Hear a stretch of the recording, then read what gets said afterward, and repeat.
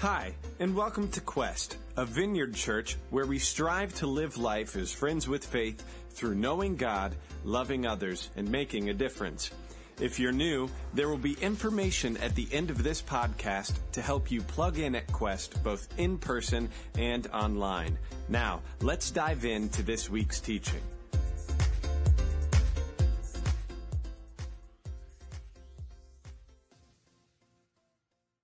So today we're continuing our series called The Christian Disconnect. And what we're dealing with in this series is the idea of we live life believing in God, but we live disconnected from that belief. We act as though He doesn't exist all too easy, as though He's a non-factor in too many areas of our life too often. Or put another way, we believe in God, but act like it's all up to me in life, right? Today's message is going to touch on one of the greatest, most common dreams that I think every single one of us have, that we want to define our life. And that is simply this: we all want to be known as generous people. We admire generous people, and when we think of what I would like to be admired for, we want to be admired for that as well. At Quest, we try to pull into this idea of generosity on a regular basis in many different ways. We try to pull in it primarily by comparing ourselves to Jesus and His generosity so that we can be generous in our kindness. We can be generous in our patience with people. We can be generous in our forgiveness, loving people in spite of differences, having meaningful relationship across differences, and being winsome instead of being divisive in circumstances. And yes, generosity in finances as well is part of it. So when we deal with finances around here, which I haven't preached on it for a long time, my goal is to just deal with it really honestly, because it's an issue that affects us all. It's the central aspect of all of our lives, and yet I want to deal with it, and I hope I can deal with it today in a way that nobody leaves with a sense of guilt. Instead, I hope that we can leave with a sense of inviting us to this common, God-given desire that we all have to be generous people. Because God talks a bunch about money and wanting to bless us in our finances, and for us to be in a place with our hearts toward Him and toward money where we can enjoy money as the blessing that it's intended to be and not allow it to corrupt ourselves or struggle with anxiety or worry or all the tension that we sometimes deal with around money. So, if you're here today and you would describe yourself as not a convinced follower of Jesus yet, you haven't gone all in. Why would you want to hear what we're going to talk about today as far as God and money? Well, let me ask you a couple of questions first. Are you happy with the level of peace, with the joy around money in your life, with how it plays out in your relationships? Are you happy with that? Or does money drive you? Does it create anxiety and worry for you? Does it lead to arguments in your marriage and your family and tension and all sorts of bad stuff? And even maybe even more importantly than that, are too many of your goals that you say, this will make me happy, this is what I want in life, are too many of those goals attached to money so that you're leaving yourself vulnerable? If I don't get that money, then I'm going to be unhappy, right? Can you answer, yes, that's me, in any of those questions? The reality is, relationship with God, and this is one of my arguments today, is relationship with God is the most powerful and I think the only effective way for us to find freedom in our heart, to really truly enjoy the blessing of money and wealth without worrying about it and being driven by the need for it. And yeah, I know some of you might be thinking, well, yeah, but Ross, what about all those, money-grubbing, greedy preachers that have been in the news in the past? And to that, I'd just say, exactly. That's the reason Jesus talked about money so much.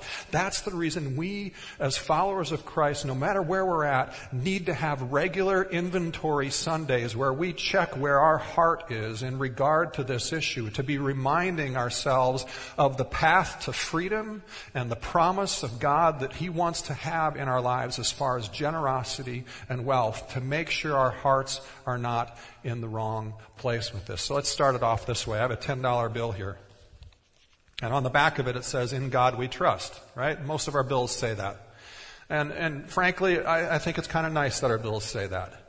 But the reality is, most of us don't believe that when it comes to money. right? At least not in all areas of our lives. We believe in God, but we trust money more. Now, in this famous longer passage Jesus talks about, he talks about the power of worry in regard to money. And we can all relate to worry, can't we? We've all had those moments where we've worried about finances and worried about things. We can relate to that. Jesus also talks in this really long passage about how we find security from money and things in our lives. And then he goes on and says, but I need to remind you, God knows we need those things. God already knows we need those things in our life. And then Jesus gives us two really famously quoted scripture passages in just a few verses. It's found in Luke 12.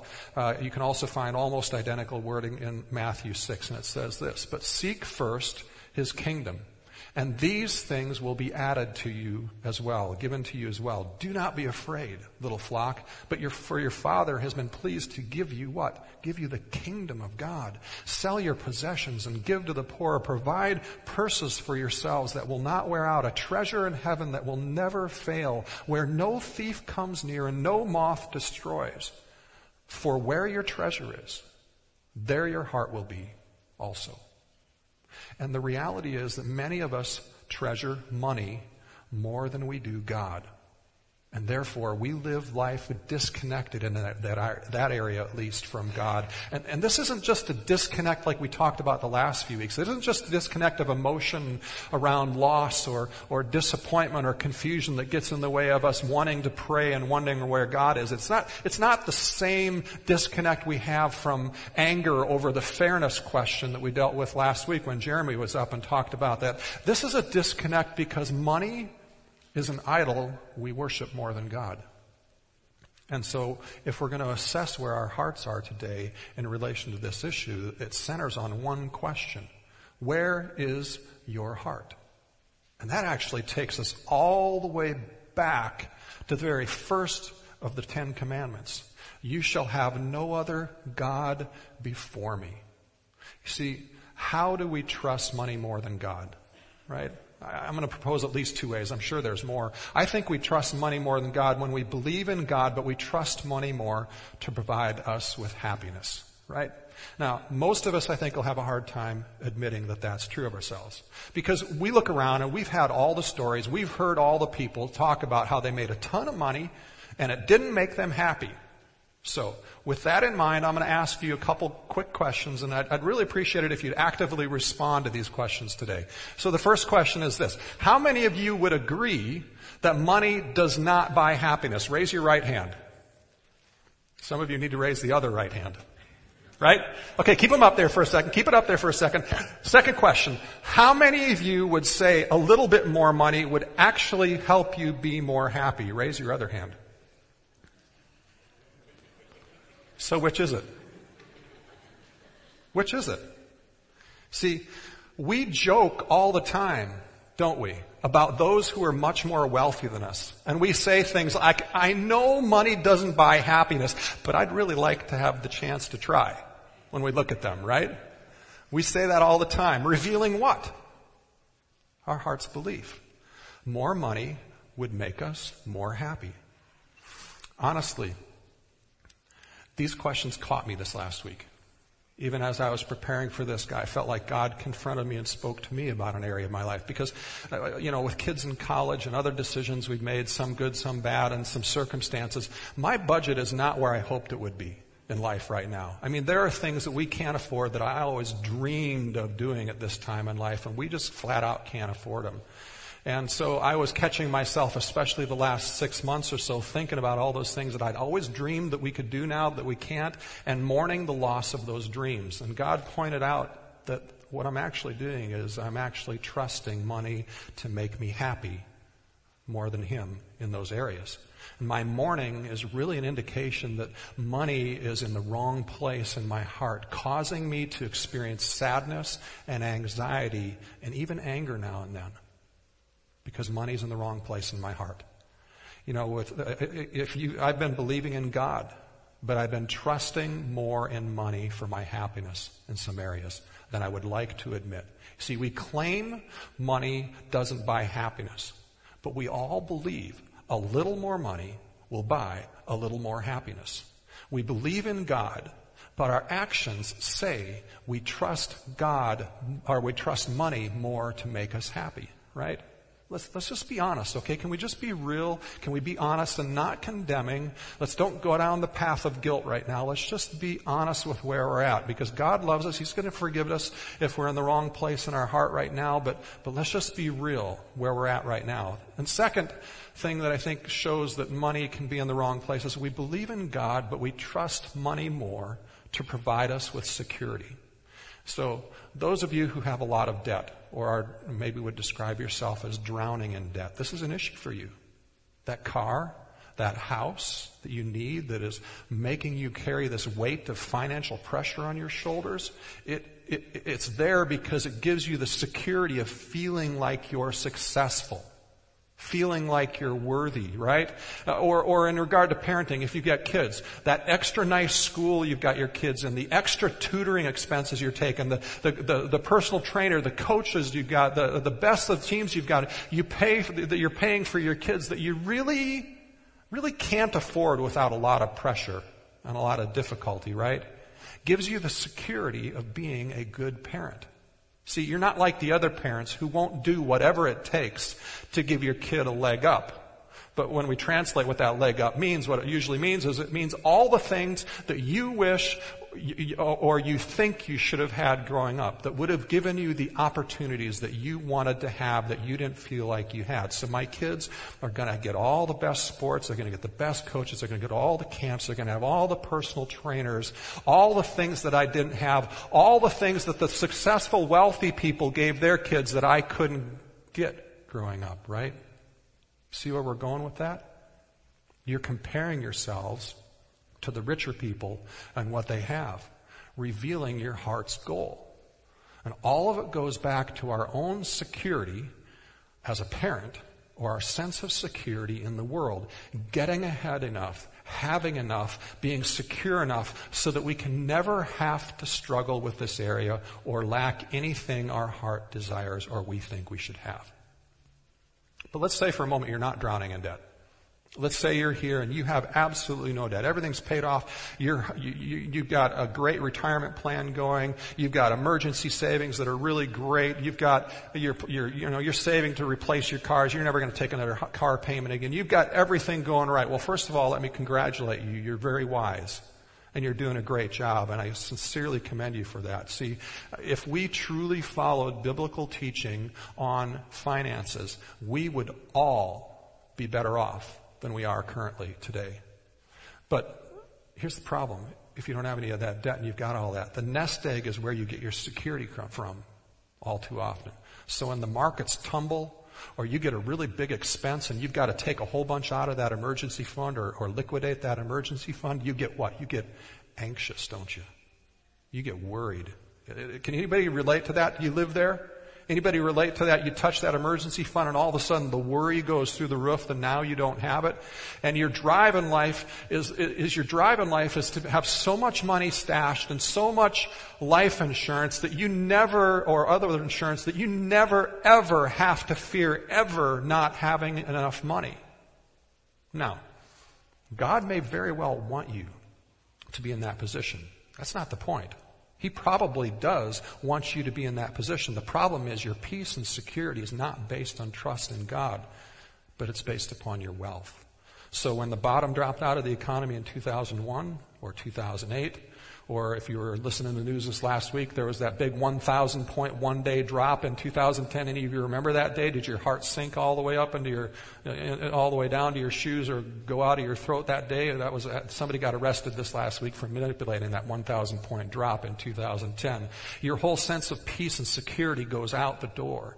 See, you're believing in God, yes, but there's a place in your heart that's still believing more in money for security in this life. A couple chapters later in Luke, Jesus says this. He says, "One who is faithful in very little is also faithful in much. And one who is dishonest in a very little is also dishonest in much. If then you have been faithful in the unrighteous wealth, who will entrust you with true riches?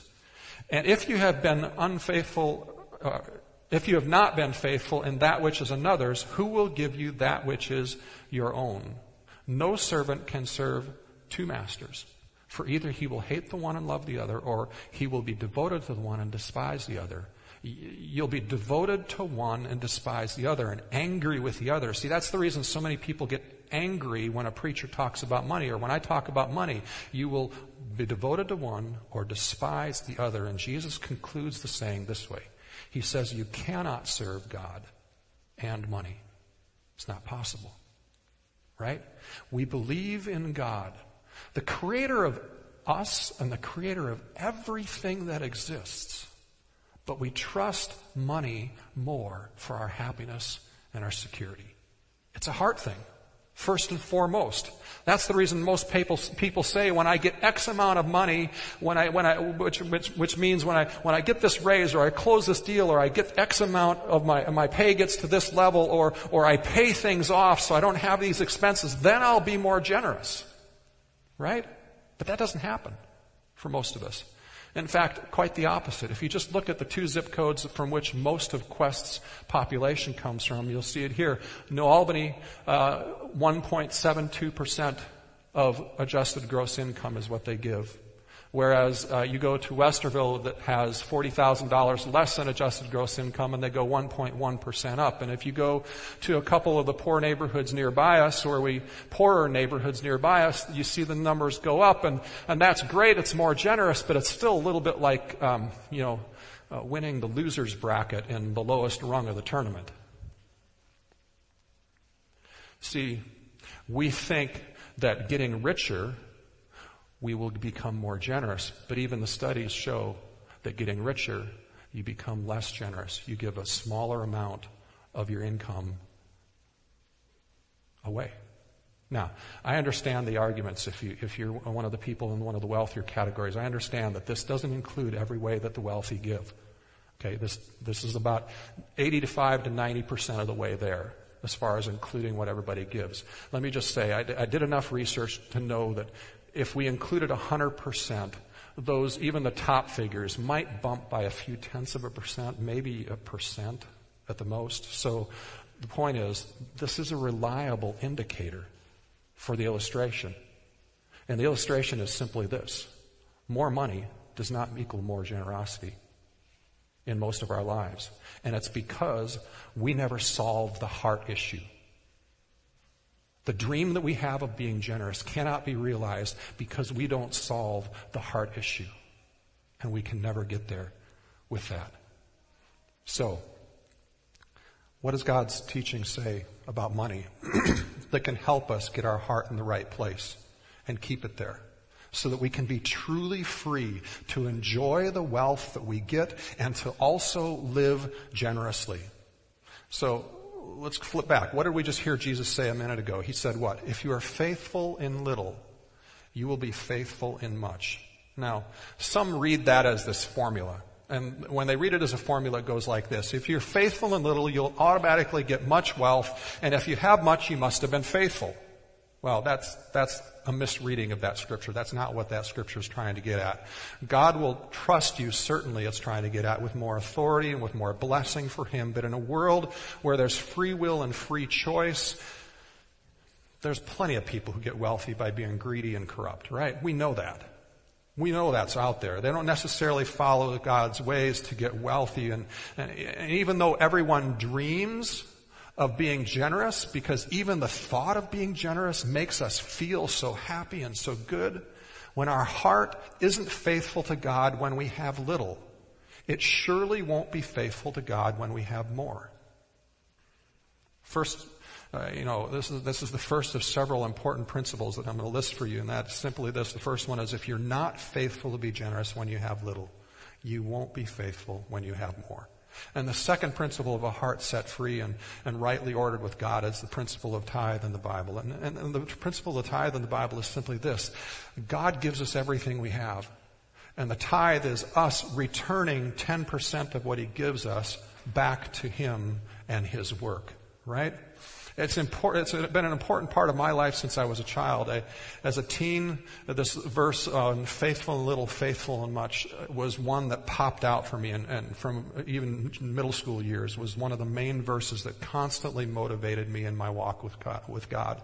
And it motivated me to do my best, whether I was spreading manure on the farm or whether I was opening a door and welcoming people with a smile as a church usher, or whether I was sitting on the bench at the basketball game, or whether I was giving a solo in a music concert. It didn't matter. I always tried to give my best. And whether I had a lot of dollars or I wasn't sure how I was going to pay my bills that month, I always tithed. And God has always been faithful to me to provide for my needs. I haven't talked much about dollars or money for a year or so.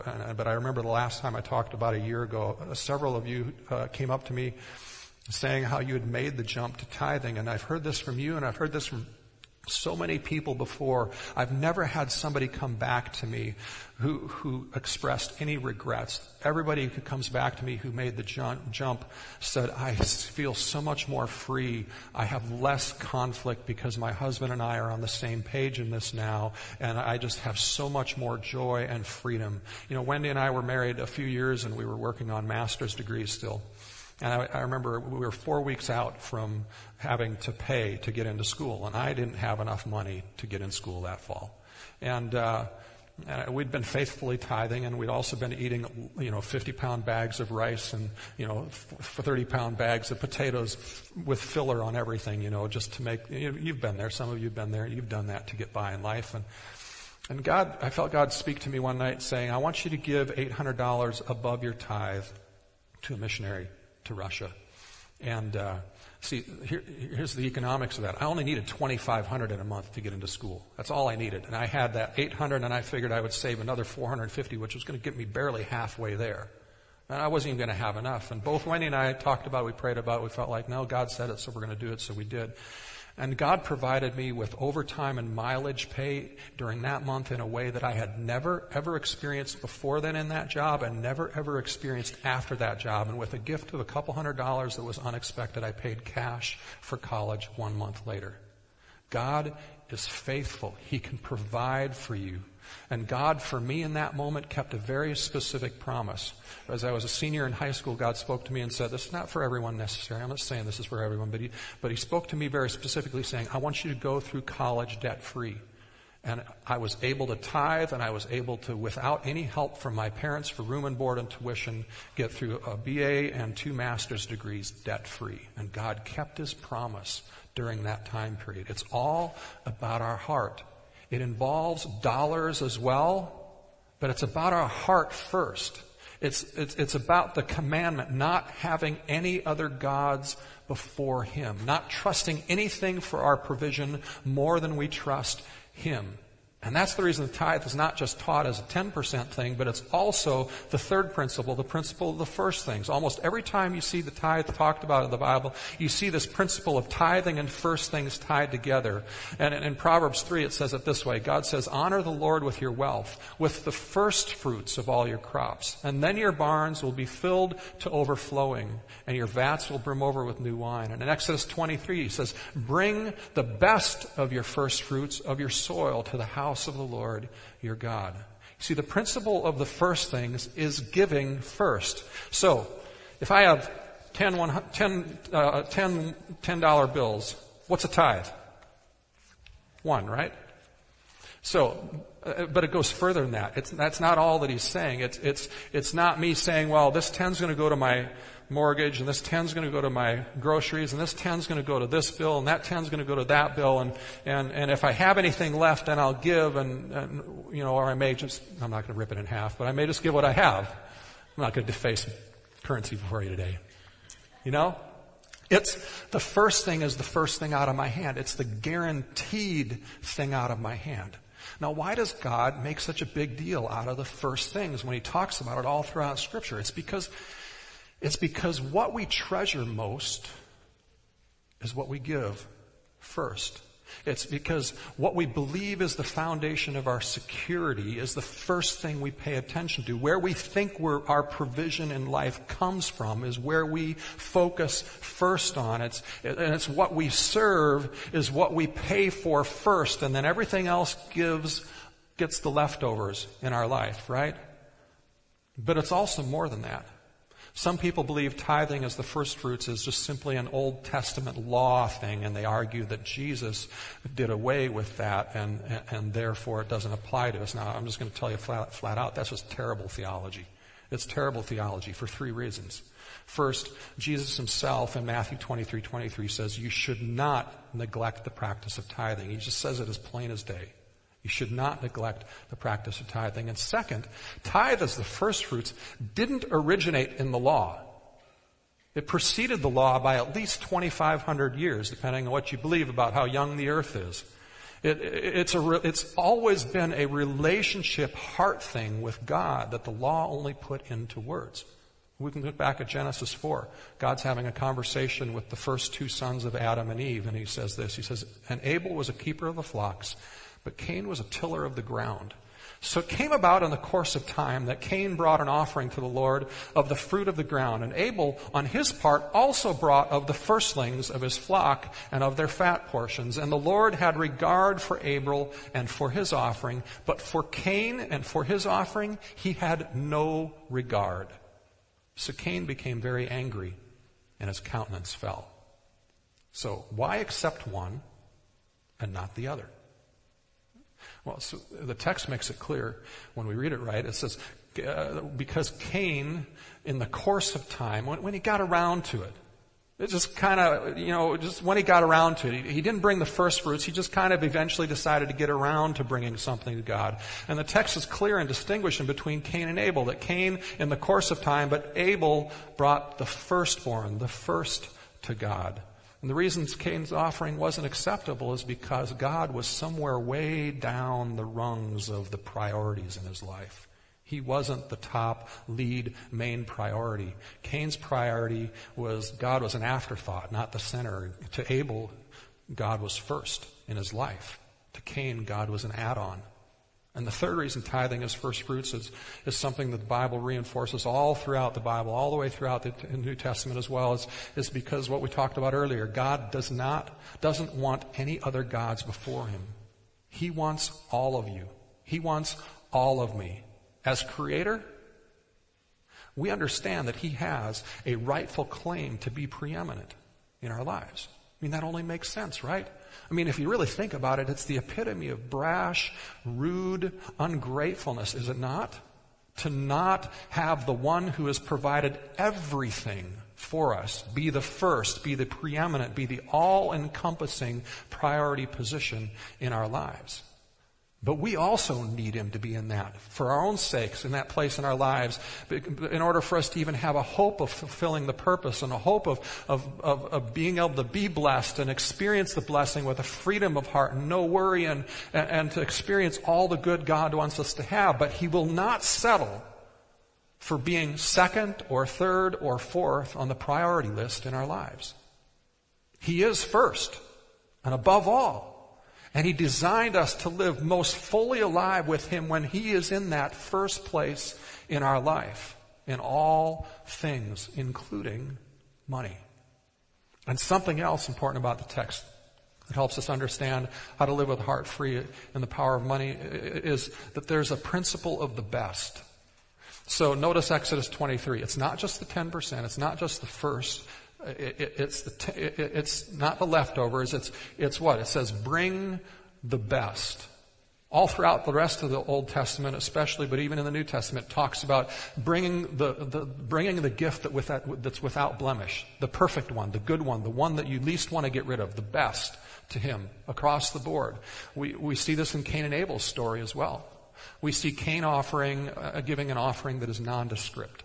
But Abel gives an offering where it says he gave the best. He gave the fat portions. And if you understand Old Testament and how it talks about the fat portions and sacrifices, it always refers to the fat portions as the best. Now, I didn't really fully understand this till I had a conversation one time with one of the great grillers in Quest, Jake Anderson. And we were grilling one day, and he talked to me, and he said, you know, Ross, you got me this 90% lean meat, and that's not going to give me as good a flavor as the 70% lean meat.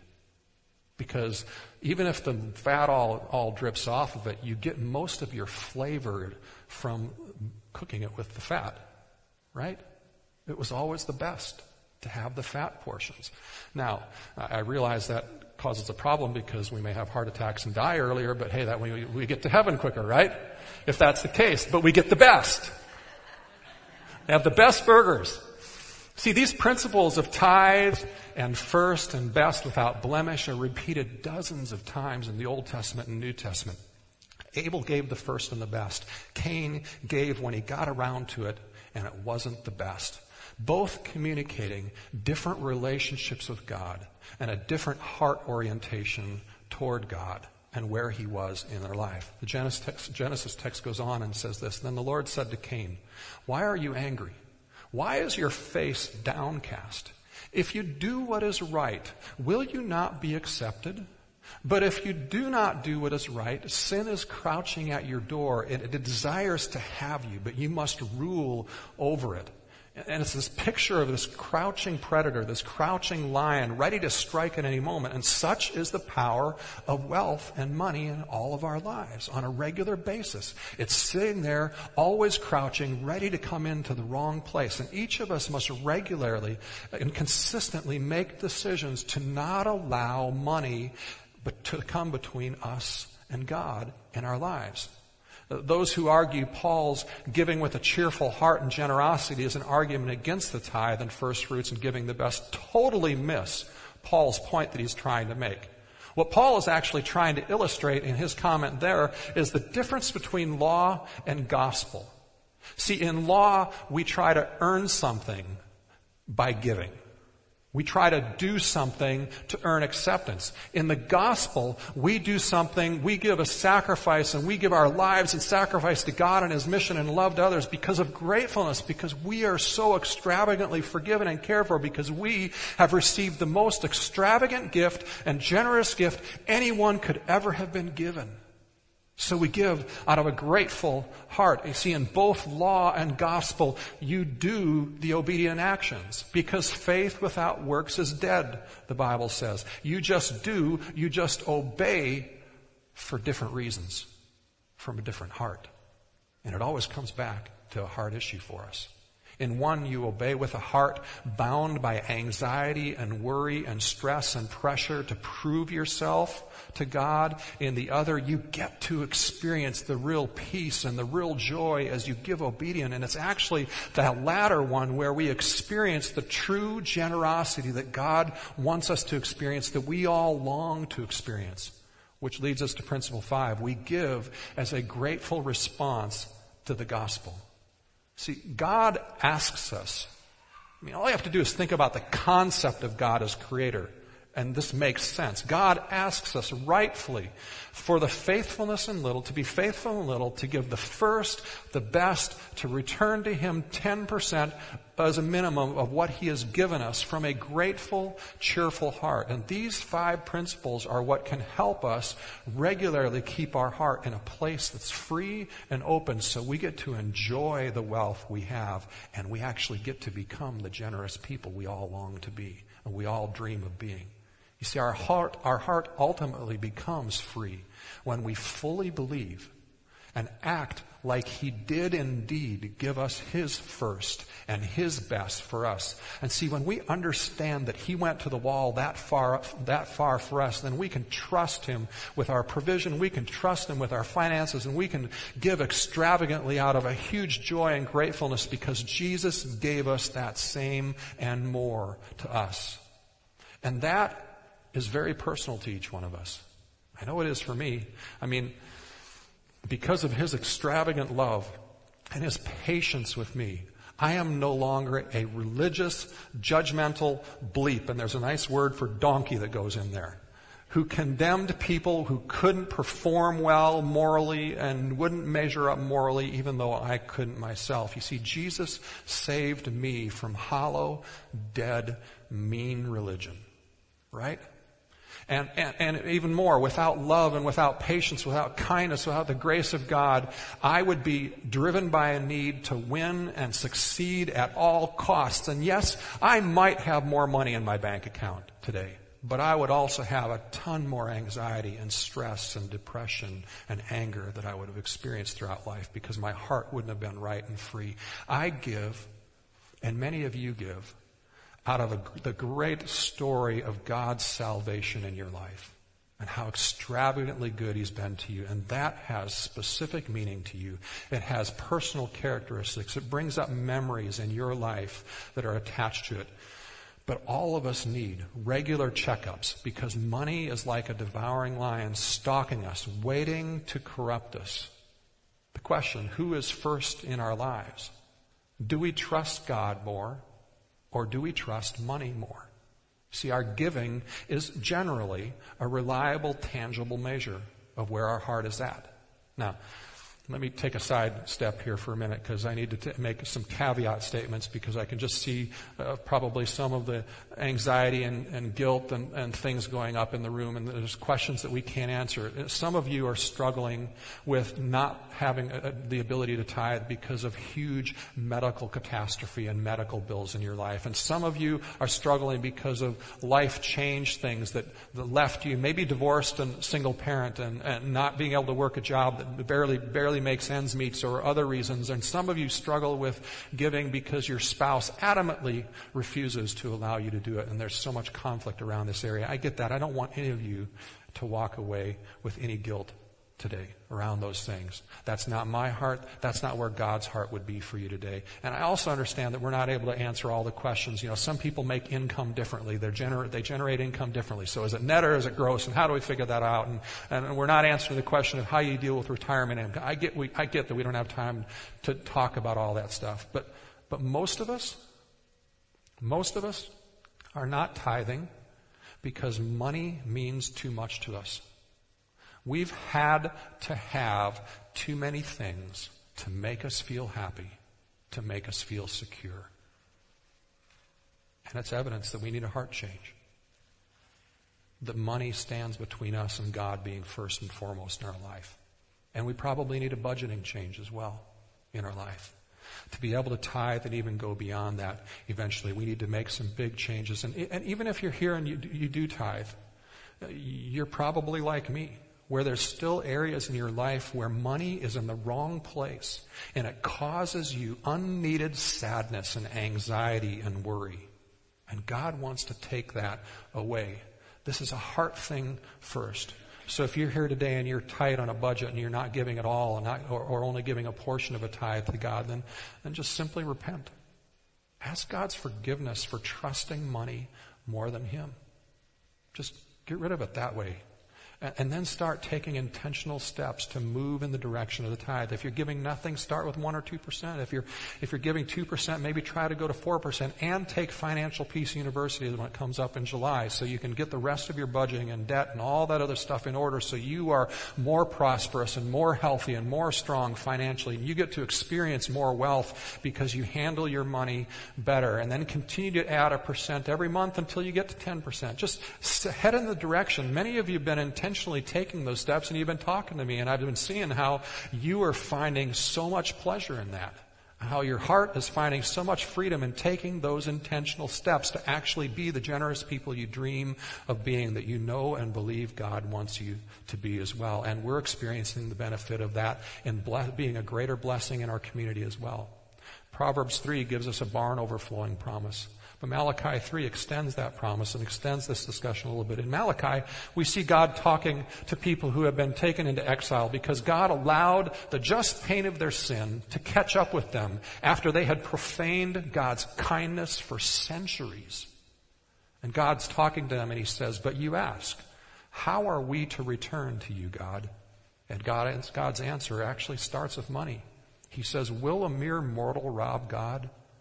Yet you rob me. But you ask, how are we robbing you? And God says, in tithes and offerings. You are under a curse, your whole nation, because you are robbing me.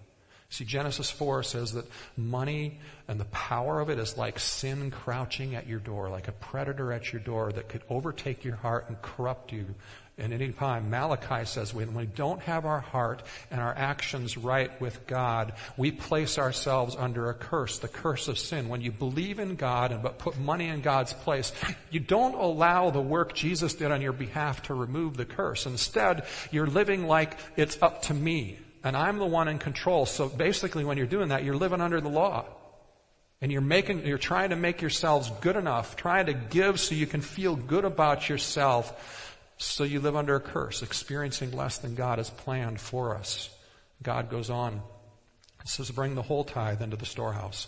Now most scholars believe that the storehouse is the local church. And it goes on from there. It says, bring the whole tithe into the storehouse, that there may be food in my house. And then he says, test me in this. It's the only place in the Bible where God says, test me. He's inviting you to take an action to prove whether he's faithful to his promise that he's about to make, and his promise is here. And he says, test me and see if I will not throw open the floodgates of heaven and pour out so much blessing that there will not be room enough to store it. I will prevent pests from devouring your crops, and the vines in your fields will not drop their fruit before it is ripe, says the Lord Almighty. This last week I was talking on the phone with a friend of mine from Oklahoma. His name is Dave. He started his own tax financial planning and business consulting businesses. Has grown it into thousands of clients now. And he's a follower of Jesus. He integrates his faith into his business on a regular basis. Rarely goes through a week without being able to pray for somebody in need because of who's coming into his office. And I said to Dave on the phone this last week, I said, what do you see in this whole giving thing? And he says, Ross, I've spent all my years doing taxes now and stuff for people, and I've always paid attention to noticing how much somebody's income was and how much they gave. And he says, I can tell you beyond a shadow of doubt, there's such a huge correlation between being happy and being generous. And being giving. He says, when I see somebody who's making $100,000 or more to $400,000 a year, and they give $1,000 or so, he says, I can tell you on almost all the time they are noticeably less healthy physically, carry greater stress, have less happiness in their family and marriage, and more destruction going on. But he says, when I see somebody who makes $100,000 to $400,000 a year and they give 10% of their more, I can almost guarantee that they're happier, that their family is more likely to be intact, that they're healthier, that they're peaceful, that they're more joyful. Everything is better in their life. And see, God's promise is not a guarantee of being rich, but it is a guarantee of being blessed. And that blessing comes in so many different ways. It comes emotionally, it comes spiritually, it comes relationally, and yes, it will also come financially. When God has the right place in your heart, and there are no gods competing for that place. When money is in the right place in your heart, you will realize God's intent for blessing you with wealth in your life and making you a blessing, and you won't deal with as much anxiety or stress over it. You'll be so much more free. Instead of finances being one of the top causes of divorce, it can become one of the top causes of shared joy between spouses who are on the same page with their heart right with God, being able to be generous and about mission together. It becomes a whole different dynamic in marriage, and it's beautiful. And it goes even beyond just the benefit we get from it. God goes on in Malachi and says this. He says, then, meaning when we tithe and test God's promise, then all the nations will call you blessed, for you will be a delightful land. Doesn't that sound fun? To be a delightful community? God wants our giving and our generosity and our enjoyment of wealth to be fun to us, to not be stressful. God wants us to be the most generous people on the face of the planet who are the most grateful and the most joyful, the most delightful, and our impact is not just on bettering our own lives and our own families, but it makes our entire community better when we become this kind of generous people. Wouldn't it be great?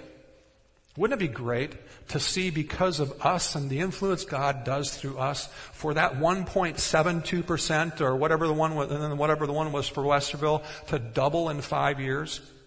Wouldn't it be great in 10 years for our 2 primary zip codes to be up around the 10% in giving mark and generosity? Can you imagine how many people would be celebrating because needs were met, because there was research done for cancer that couldn't be done before. There were people getting counseling that couldn't get counseling before, and families are happier and kids are happier. Wouldn't there be so much to rejoice from that?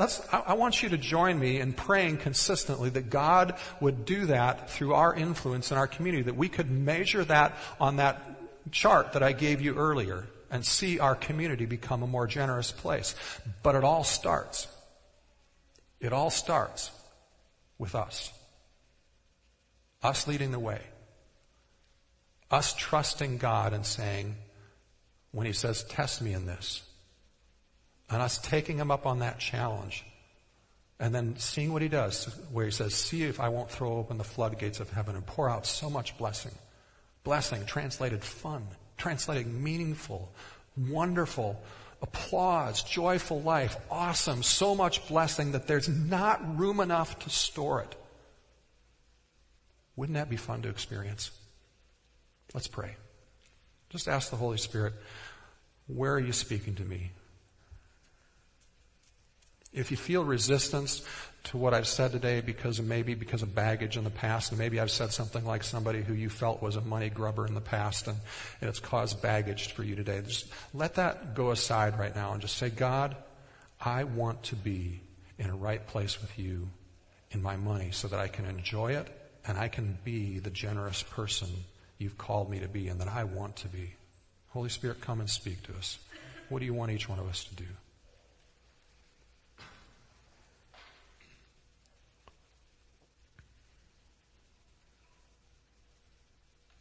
Some of you are needing to repent because money has clearly been in the wrong place in your life. You've been really angry over the demands of Scripture and God in the regard to your money. But would you just repent and allow His extravagant goodness to come to you now? And experience His forgiveness. Experience His love and His pleasure for you right now. And would you just ask Him, even though you don't feel like it, Lord, would you help my heart become a grateful heart? Would you replace this anger, Lord, with a gratefulness? Would you replace this disappointment, this doubt, with a gratefulness? And let Him speak to you. For some of you, that may mean you make an instant jump to giving 10% and see what He does. For others of you, it may mean I got to commit to financial peace, and I'm going to commit to 1% more than I'm doing now, and I'm going to make a plan to keep raising that. And as you respond to God with that kind of a heart, that's taking Him up on His test.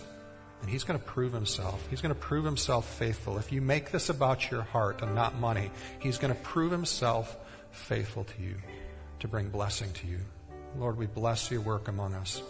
We ask that you would indeed make us the most generous people on the planet. In a joyful, loud exclamation of your goodness to us.